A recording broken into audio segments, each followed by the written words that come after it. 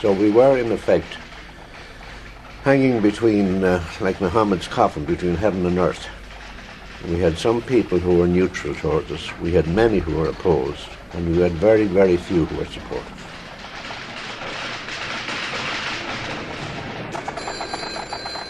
In the spring of 1950, the Irish News Agency was born. It was born in an Ireland without a television service, with a limited news service from what was then Radio Éireann, and in lean times in the newspaper business. In early 1950, the Irish Times ran to just 8 pages. The news agency was the creation of the External Affairs Minister, Sean MacBride. It was not to survive the decade. One of the early staff was Kevin O'Kelly. I think we were at a terrible disadvantage from the first thing because it was quite a ridiculous situation. The only place we could sell Irish pictures taken in Ireland was in England, and the only place we could we could only sell in Ireland pictures that were not taken in Ireland. So the whole thing was ridiculous, really. It was a non-starter financially, right from the start. But why could you not sell Irish pictures in Ireland? Well, I don't understand. I've never been a politician much, but as far as I can understand it, the simple thing was that the NUJ wouldn't wear it because it said jobs would be lost. The same reason that they wouldn't wear an INA distributing court reports or parliamentary reports, because they said jobs would be lost. I know it was our idea, Douglas Gageby's idea, as far as I understood it, that we should be an Irish PA. And we weren't allowed to be. So, financially speaking, we were a dead duck right from the beginning because of what I think still, as a member of the NUJ, was an extremely short-sighted policy. It would have created jobs here and abroad if the NUJ had allowed it to have a good home base, but it just would not do that. Problems from the beginning. They faced the man chosen as managing director of the Irish News Agency, Conor Cruise O'Brien. He was then with Sean MacBride's own department, External Affairs. Sean MacBride, who of course was responsible for the passage of the Act that created the agency, he had originally intended that the managing director should be a party member of the Clonopoblacht, the party, the late Noel Hartnett. But around about the time the agency came into being, there were difficulties developing within Clonopoblacht and strong differences of opinion between Sean MacBride and Noel Hartnett. So Noel Hartnett refused the offer of the managing directorship, and MacBride had to fill it in a hurry. He apparently then decided that he didn't want to put a politician into it. And requested me, and it was really as much an order as a request, I was then councillor in charge of press and information at the Department of External Affairs, as it then was, and he asked me to take over as managing director, which I did. There was a board of 5. Roger Green as chairman of the agency. He took very active interest in the agency, very strong interest in it. Myself as managing director, Noel Hartnett, Peadar O'Curry, who was the 5th? I ought to remember, but I don't. But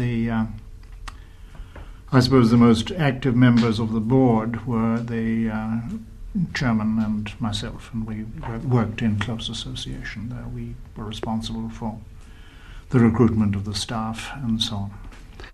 The address of the Irish News Agency was in Fleet Street, Dublin's Fleet Street, but Dolores Rockett, one of the early staff, recalls for a short time there had been another address.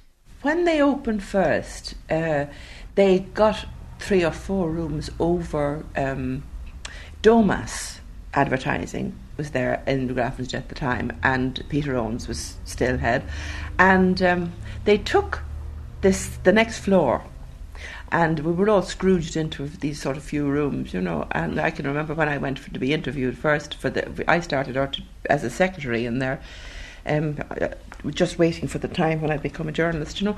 And when I went in first, there were cables all over the place, so they were just setting up. And then after about a month, when Julie gave notice wherever I was working at the time, I went back in and it was all organised. But there were only a few weeks in business at the time.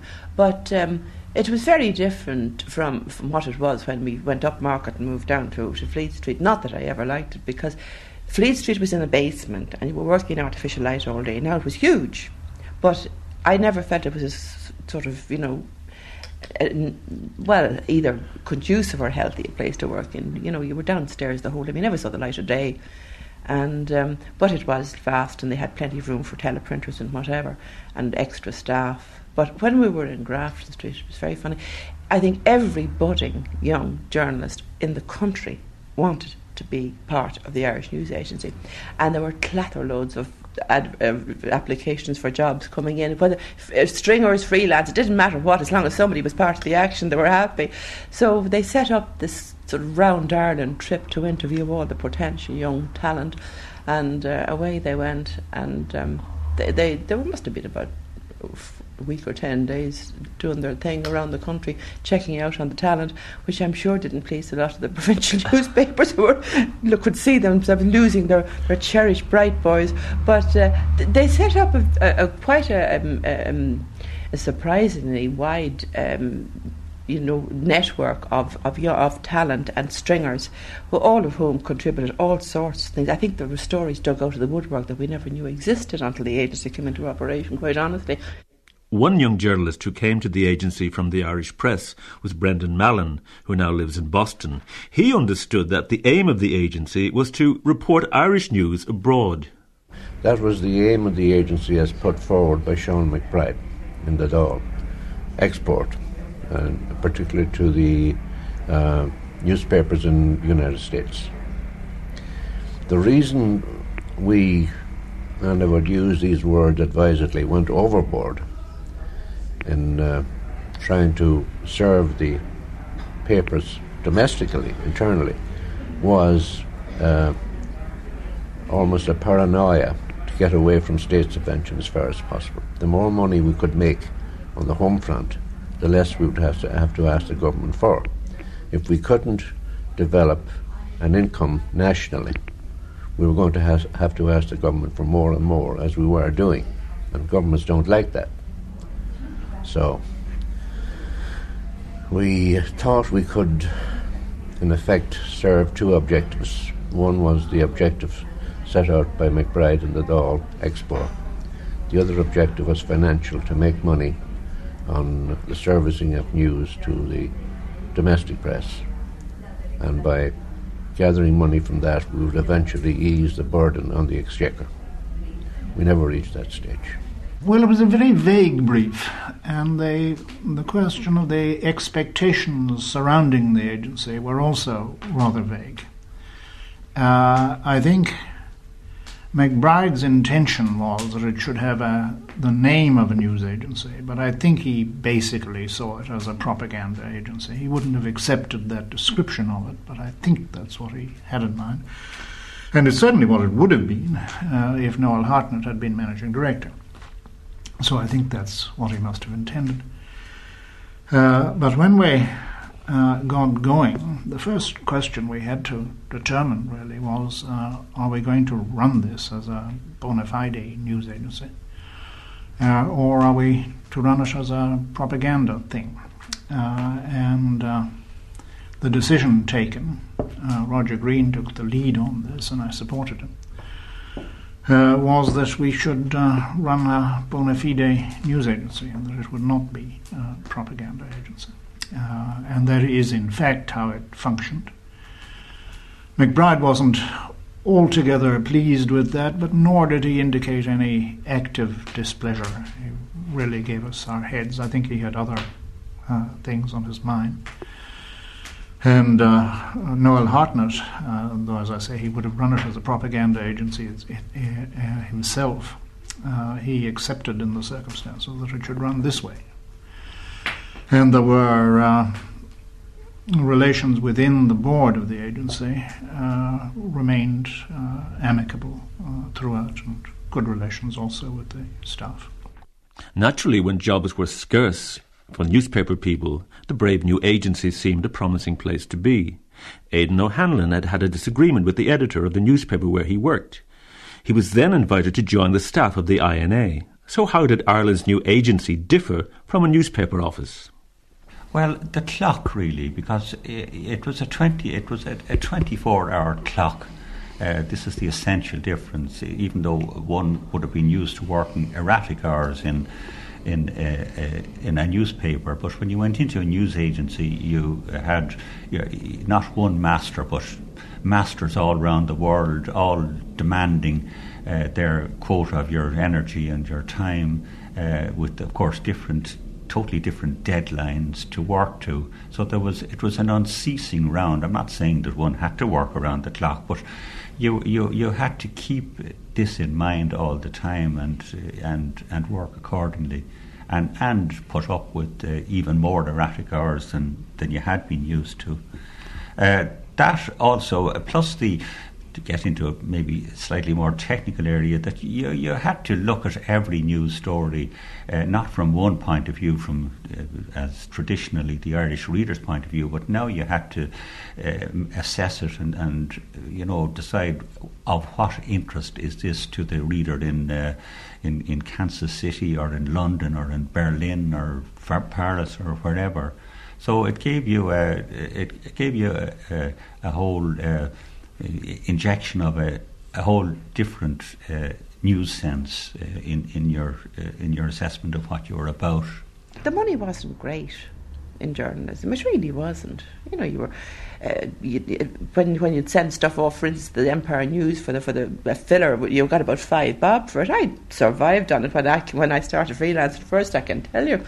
But it was probably that, and then I suppose they were young, they were sort of ambitious, hungry, wanted to be associated with something that was very new. We all did. There was a great air of excitement always about it. I always remembered that it wasn't all great, you had your problems, I suppose, anywhere you'll have that, but there was a sort of always a feeling of anticipation when every day, you got up every day with this sort of, well, I did anyway, and I was young and ambitious too, that something marvellous was going to happen, and very often it did, and there was that sort of excitement about the place for so long, I think, At the age of 19, Michael Finlan arrived from the Western People. He was drawn by the excitement promised by a news agency in Dublin.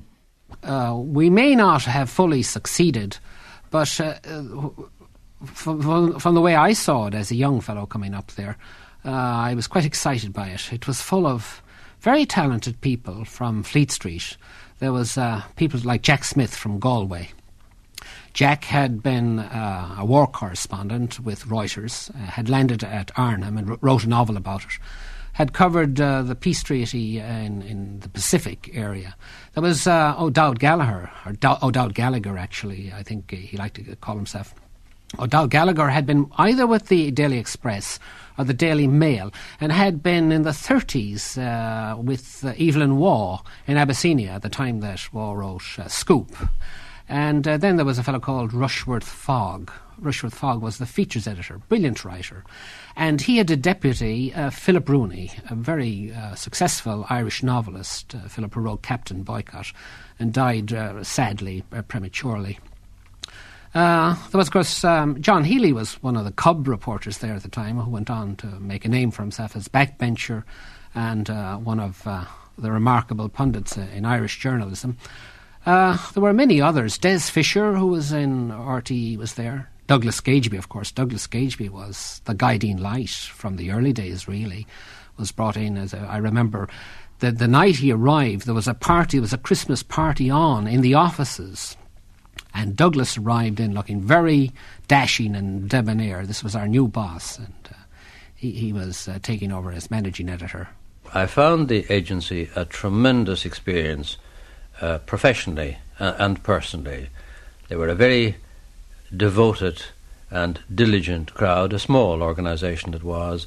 I learned a lot, and anyone from any newspaper, I think, would have benefited by being there, because you learned how to shift news fast, you learned how to be accurate, and you learned how to work very long hours. That was one of the things. I think it was a great shame that the proprietors did not take up the idea, because a news agency should ideally be owned by the publishers, by the newspapers, a co-op, just as AP is or was anyway. And that couldn't be worked, so McBride launched this as an official government agency, which put a stigma on it, unfortunately, because the people who worked there for it were straightforward journalists. If we had had the INA going as a going concern in 1968, we could have had our message across to the world, quite straightforward, about what was going on in the north of Ireland. And we must be one of the few countries in the world that doesn't have such a service. Now, in my time in the agency, we tried to get a courts service going and a parliamentary service. In other words, we would issue the words. The papers could then add their own particular correspondence to it. And we guaranteed to the union, to the NUJ, that no journalist on the newspaper staffs would lose his or her job if we set this up. We were guaranteed, in other words, to keep them all in place and not to get rid of anyone, not to cut down. That was turned down. But I think the bigger fault was on the part of the proprietors, who should have seen that this, the institution of a news agency, would have made their papers more efficient and more attractive. The Irish Times gave a little help, the press a little grudging help. Other people were bitterly hostile to it, bitterly hostile. That hostility, as Brendan Mallon found, came particularly from Middle Abbey Street. A great deal of the independent opposition was due to the fact that many of its senior executives in the editorial department held rather valuable connections outside Ireland in the sense of freelance operations with Associated Press, with Reuters, with Exchange Telegraph, and with several newspapers. And they felt that they feared, I think, that we were going to supplant them with these people. We had no intention of doing that. We hoped that the agency would, in effect, supplement but not supplant, the same as Press Association does in Great Britain. But also we were making things a little awkward, because while they were free to milk the day's product in the news sense and send it out, there would be no question. When we were sending the same thing, there were calls back coming and said, this Irish news agency is saying so-and-so. This was a little bit, I'd say, awkward for them and made them work a little harder for their freelance income. Therefore, we were not popular. Why wasn't the agency supported by the newspapers? At the time, Hector Legge was the editor of the Sunday Independent. Well, we had our own staff. Why should we be depending on government propaganda? We had our own staff of reporters. No necessity to use outside material, which was going to all the other offices anyway. And what was your attitude towards the agency when it was set up as an editor? At that time, I was no way anti it. It was set up, but as time went on, you found that it was useless. It was government propaganda. We were getting government propaganda from other countries, which always went into the waste paper basket. And we knew that the Irish propaganda going abroad was getting the same fate and was costing the taxpayers money, so why should we have it? You knew Sean McBride, who in effect had set up the agency. Oh, I knew him well. I was very friendly with Sean. Did you talk to him about the agency? Yeah, I did, yeah. And I said to Sean, we discussed it, and my attitude to Sean was, Sean, if you want to have an Irish news agency, pay for it out of your own pocket, not out of mine and other people's pockets. There was a certain antagonism. The antagonism, the spearhead was in Middle Abbey Street, the independent newspapers. Now, not all of the group, but certainly the most important paper. This is the Irish Independent. Then, as now, they were adamant in having nothing to do with INA, and I think, from what I could gather, to some extent, at any rate, this was the result of a personality clash between the editor of the Independent in those days and his immediate advisors. I had worked on this was Frank Geary was editor at the time, and his immediate advisors. Well, I had worked earlier in my career under Frank Geary, and I knew that he was a man who wasn't going to lightly take direction from anybody. He was the editor of by far the most important paper in Ireland, and I think INA, when they approached him to interest him in taking their service, I think they rubbed him the wrong way, and relationships were never cordial. To the extent, indeed, that not alone did they decline to take the service, but as I remember, they were consistently critical of the whole concept of INA. On the other hand, upstairs in Middle Abbey Street, you had the Sunday Independent and what was another paper, the Irish Weekly Independent, now long defunct. They took INA material, and I can remember writing quite an amount for which appeared in that part of the group. The Irish Press and the Irish Times, as I remember, they were disposed. They used material, and the Evening Mail was a great standby for us. They took columns of material from us. But there again, it comes back to a point I made earlier, wondering about the economics of the thing.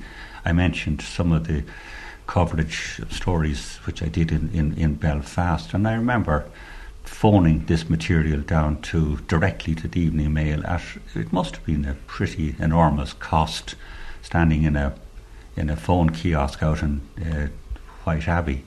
I seem to remember the murder trial, and I was there for, I'm sure, an hour phoning material directly into the Evening Mail. It was material which, as I said, really didn't add up to anything from the whole INA, the philosophy upon which it was based. But the Evening Mail, for example, were very glad to get this pretty cheap copy, really. That was the scene in Dublin. Whatever about Aidan O'Hanlon's occasional visits to the north, the agency relied for most of the time on just one man in Belfast. He was Patrick Scott. Well, the job was to open a bureau or an office, and then to cover the news not only in the city but over the entire 6 counties. The job similar to what I had doing for 16 years as Northern Editor of the Irish Press. And you were to do this job single-handed? I was to do it single-handed. I think the main idea was that while the main activities of the agency was centred in Dublin and in the 26 counties, that they, for obvious reasons, they had to have some kind of an area in which they were going to show the flag in the north of Ireland, because the main object of the setting up of the Irish News Agency, according to the articles of its foundation, was to counter unfavourable propaganda that had been emanating partly from the north of Ireland, and by visiting journalists and appearing not only in the British press but also in the American and European press. And as you understood it, the stories that you wrote for the agency were to be sold abroad. They were to be sold originally throughout Ireland, England, and abroad. But after about 6 months, there was considerable opposition to the agency, not only by members of the NUJ, of which incidentally I had been a member for 14 years, but also by certain politicians.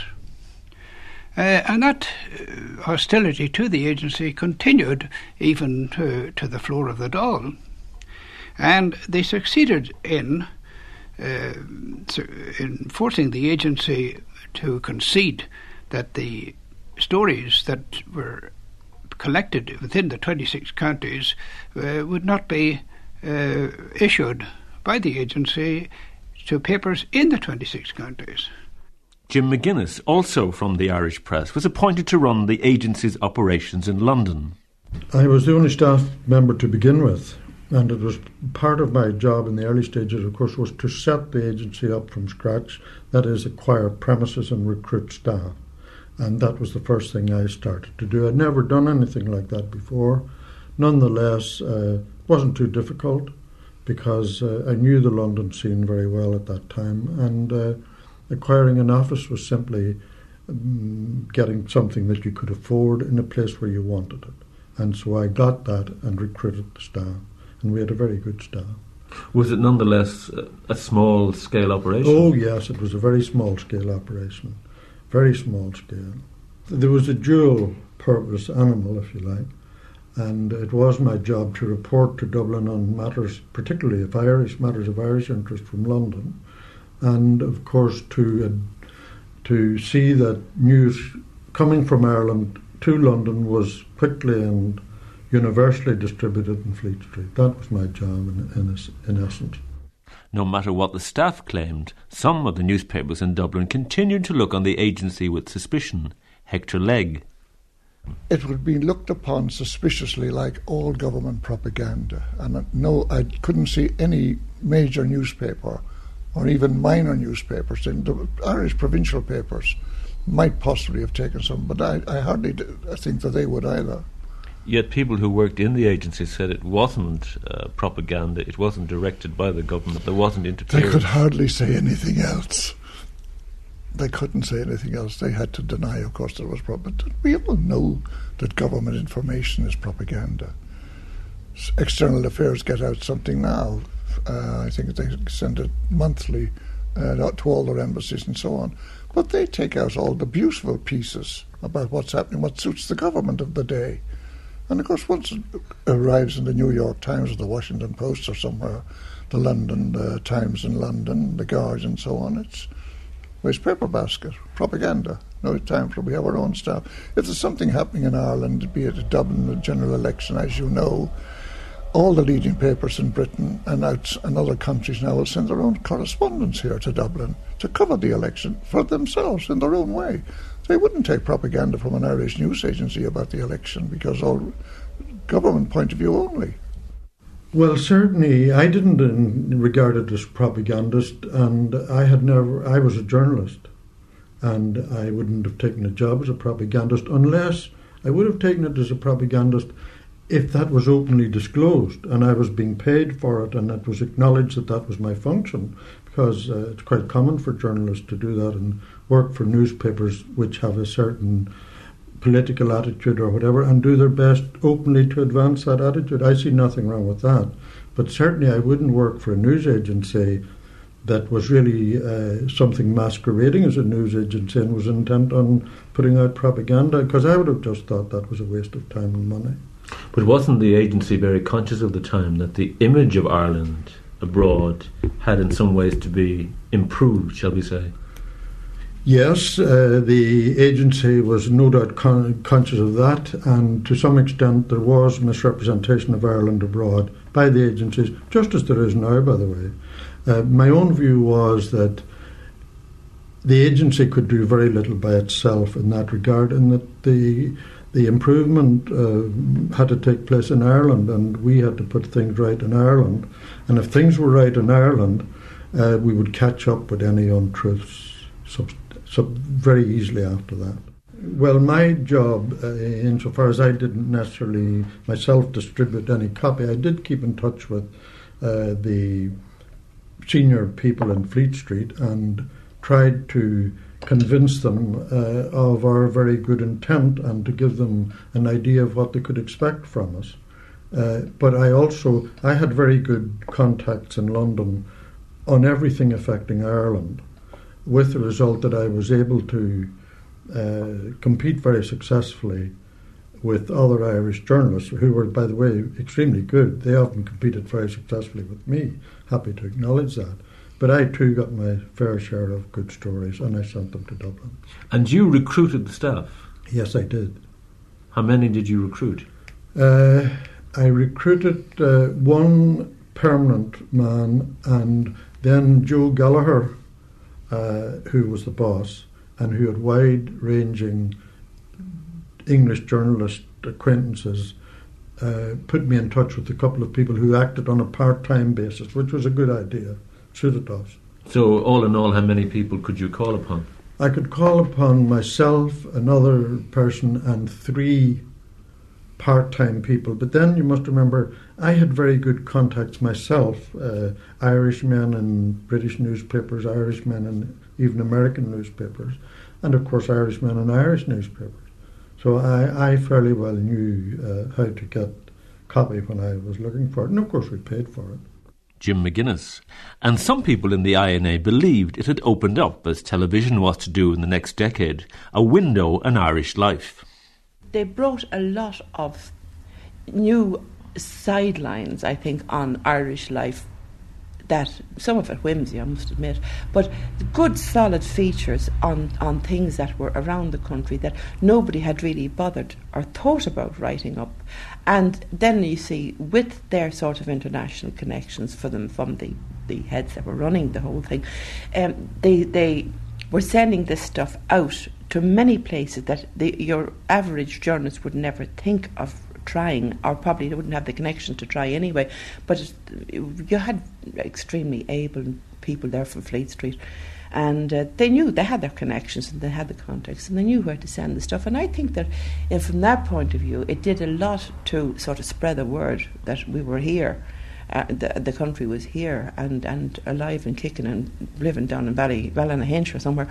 But they did an awful lot of feature work that would probably never have been touched, only that the agency came into operation to do it.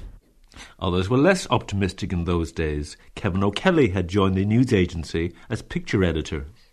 Extremely frustrating, so much so that I think my morale and the morale of all the people in the pictures section was very low from the start, and kept up only by the enthusiasm, really, of Jack Smith, the news editor at the time. He was a marvellously enthusiastic, ebullient creature, and but for him, I think the place would have faded, despite Douglas Gageby's best effort. He was very fortunate, I think, to have had Jack Smith on the desk.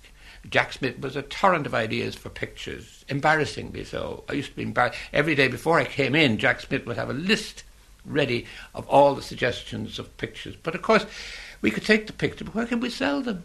Where can we sell them? We couldn't sell them here. Obviously, pictures you take in or near Ireland or Dublin are most marketable in Dublin or Ireland. And we had to...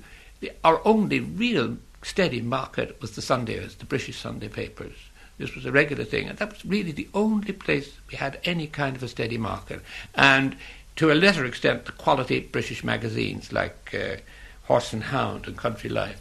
Sunday paper pictures are very mundane and uninteresting. They want pretty girls, or they want grotesques of one sort and another. Really very unimaginative pictures was what they wanted, and I'm afraid that's what we were forced to give them. You know? One of the main... Our bestseller ever, though, I contradict myself, we used to distribute, apart from the Sunday papers, we did send out a service to the continent, to the various national continental agencies. And these provided a secondary but steady source of income. I remember one of the bestsellers we ever had was a picture Wolf Schuster took of the angels under the Christmas tree at the Mansion House at Christmas time. And there were letters of congratulation all over Europe for that picture, but that was the exception. We just happened to hit it on the button. But there are very, very few occasions in Ireland where you could generate a picture like that. The agency had to market its news and pictures. Douglas Gageby understood the need to sell both to Britain and abroad. Yes, there was. We were a commercial concern, as well as being... as well as having, ideas, if you like, above our station. Yes, indeed. But none of it was discreditable stuff. None of it. It was good quality copy. You didn't feel you were lowering standards? No, because our aim was a 24-hour news service. If some of the energy went into writing feature stuff, that also helps to peg down interest in Ireland. And I don't think anything that went out, it wasn't what perhaps the founders would have thought high diplomatic stuff, because they're not. No one is interested in getting diplomatic notes from any for a news agency. One of the talented writers encouraged by the agency in Dublin was Brendan Behan. His stories were sold by the agency to Sunday papers in London. Dolores Rocket remembers him coming into the office. He was doing work for the feature department, and he used to be in and out, still in the torn jacket and the open neck shirt, and the funny raincoat, and he would drift in, and you'd think that he wasn't bothered very much, but he really was a very hard working technician. He polished, he worked an awful lot to get the thing as he wanted it. It was a sort of, in a way, I often think now that a good description of Brendan would be the art that conceals art, because you felt at the end of it that he had just sat down in between a couple of beers and run it off, but he hadn't. He'd worked, every word was polished and thought about and worked. And when you saw the typescript, because I had to deal with it, it was overwritten and overprinted, and he had a terrible typewriter, but nevertheless you could see that he had to correct it and worked quite hard on what he was doing. He just didn't sort of toss off a piece out of the back of his head. He really didn't. Whatever impression that may have been given that he was like, that he wasn't. He worked very hard to be good. There were some brilliant writers on the staff of INA in those days. I mean, I can recall people like Philip Rooney and Lachlan McLean, who died recently, and others who were very professional people. I must say, looking across that big open space in INA, in the Irish News Agency, we were at one end of it, the hard news people, and across the way then were the feature writers, and I always envied them and wished I could join them or be invited to join them, because, inevitably they had a much more relaxed life than we had, the hard news people. They could take their time and they could concentrate on building up the type of timeless material on Ireland that would hopefully sell in the high quality newspapers and magazines around the world. This was what their assignment was. I did a little of this. I loved that work. I think I was more that kind of a journalist than the chap who's rushing in, screaming out to clear the main pages type of thing. The Hollywood journalism wasn't so much my scene. Philip was a lovely man. He was on the staff. He was feature editor there, and he did an amount of work. He really did.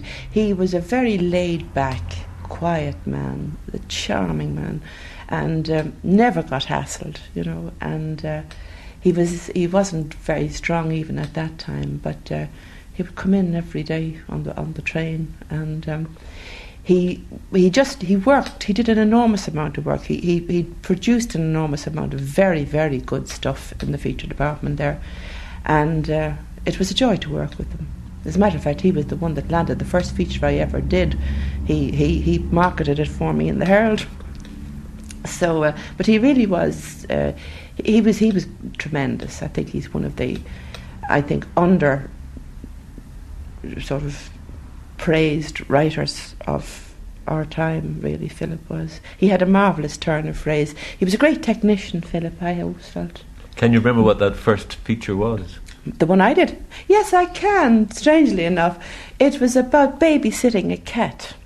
It's not daft, but anybody who knows me will realise that I'm very cat conscious. I adore cats. But that was the one. Philip thought it was very funny, and he flogged it, and I made a few bob out of it. I think I got a $5 for it, which was rich as untold at that time. Talented writers like Philip Rooney the agency may have had, but in those days, who was running the show on the floor? The guiding light in the agency, if you're talking about the formative years, was Joseph P. Gallagher from England. He had worked with Reuters, and he'd worked with British United Press, and he had a long experience in Fleet Street, and quite, what I would say, an impressive record. He was appointed general manager, and he had the advantage, over all of us in the technical sense that he had worked on wire services, as we call it, which means news agency. Very few of us, none of us had, I should say. So that he was the man to set up the technical base for the agency. And he did that rather well. But if he's deceased now, and I hesitate to say anything harsh about him because he was a good friend of mine and a tremendous worker, he tended to look at the agency as a counterpart of the big agencies in which he worked. You know, that we were going to be to Ireland what Reuters was to Britain.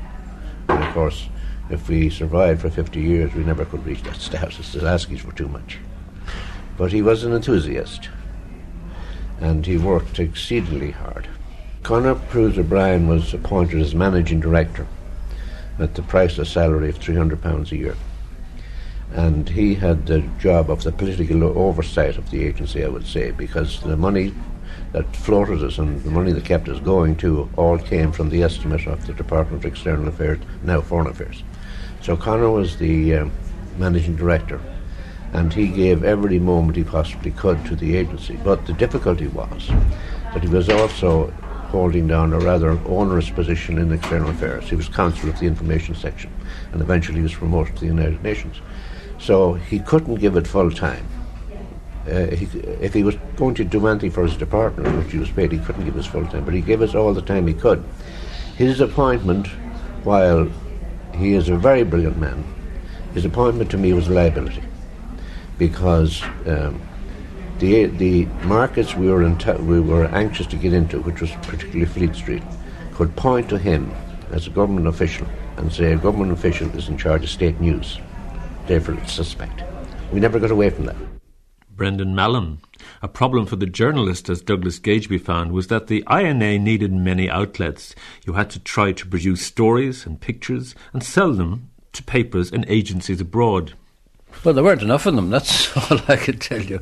I suppose the chief successes would be in magazine articles. Not many people would take a direct telex service into their offices, hardly any in fact, so that the stuff was often telexed to London and sent round 6 times a day by hand to the newspaper offices. Well, I went to London a few times, and you always come up against this, but you're a government agency, aren't you? Well, we get stuff from various governments, we look at it all right, but, for the hard news, we like to have our own man there. Well, now, there's no reason why a paper shouldn't have its own man there while the agency ran out the basic stuff. But you didn't see yourselves as a government agency? No, we didn't. We tried to walk as far away from that as possible.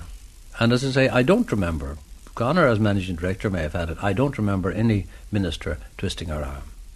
Coming towards the end of my second year, I was asked by the Irish press if I was interested in coming back to help organise and found the new evening paper, the Evening Press, and I went with many regrets at leaving the agency, but I was a print journalist and I liked the sound of the rotaries, and I went and spent about 6 months organising it, and then from September of 1954 editing the paper.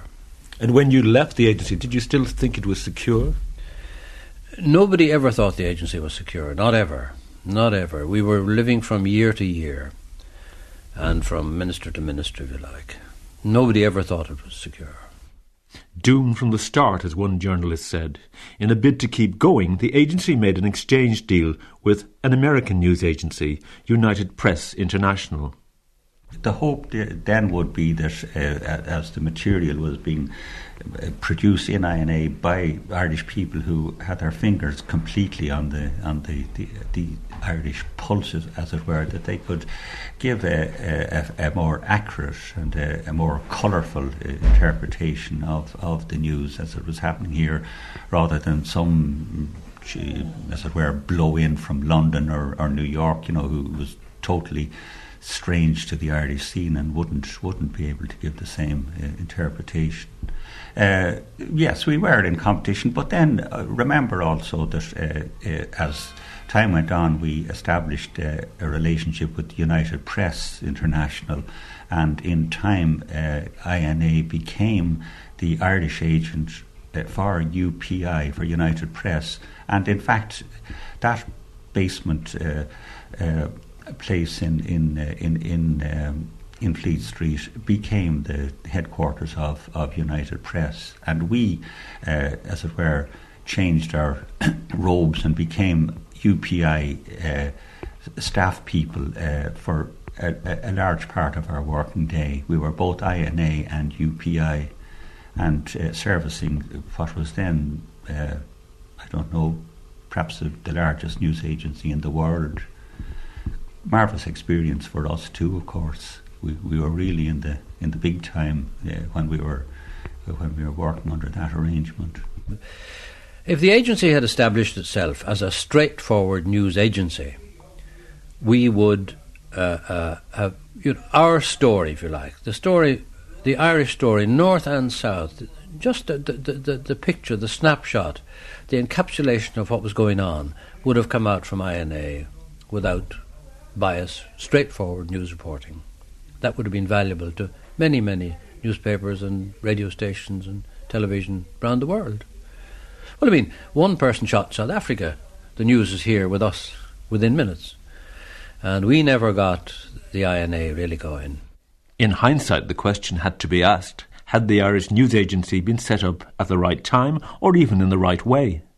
No, it certainly wasn't. It was formed at the wrong time and in the wrong way. Too much of a hurry, too narrow a base. Mr. McBride did, I think, understandably feel in a hurry. I think possibly the pressures within his own party had something to do with it. But, for example, I spoke of Mr. Costello perhaps taking a lead in it, but it ideally, if it should have been a matter for discussion by the leaders of all parties to see whether all-party agreement could be reached, and then from that an approach to the newspaper proprietors. But that would have been pretty slow, and politicians can't afford to be that slow. That's the problem. If the decision had been taken by Eamon de Valera in 1945-6, at the end of the Second World War, we would have a news agency to this day. With a change of government in 1957, the inevitable closure came. Under a new austerity programme, the INA was wound up, even though it would save the Exchequer just £30,000 a year. In Belfast, Patrick Scott was informed by telephone. An agency official came up from Dublin to collect the keys of the office. And he arrived, took the keys, phoned an auctioneer. So the van was sent to take the furniture away. The filing cabinet drawers were pulled out, the contents thrown on the floor, and that was that.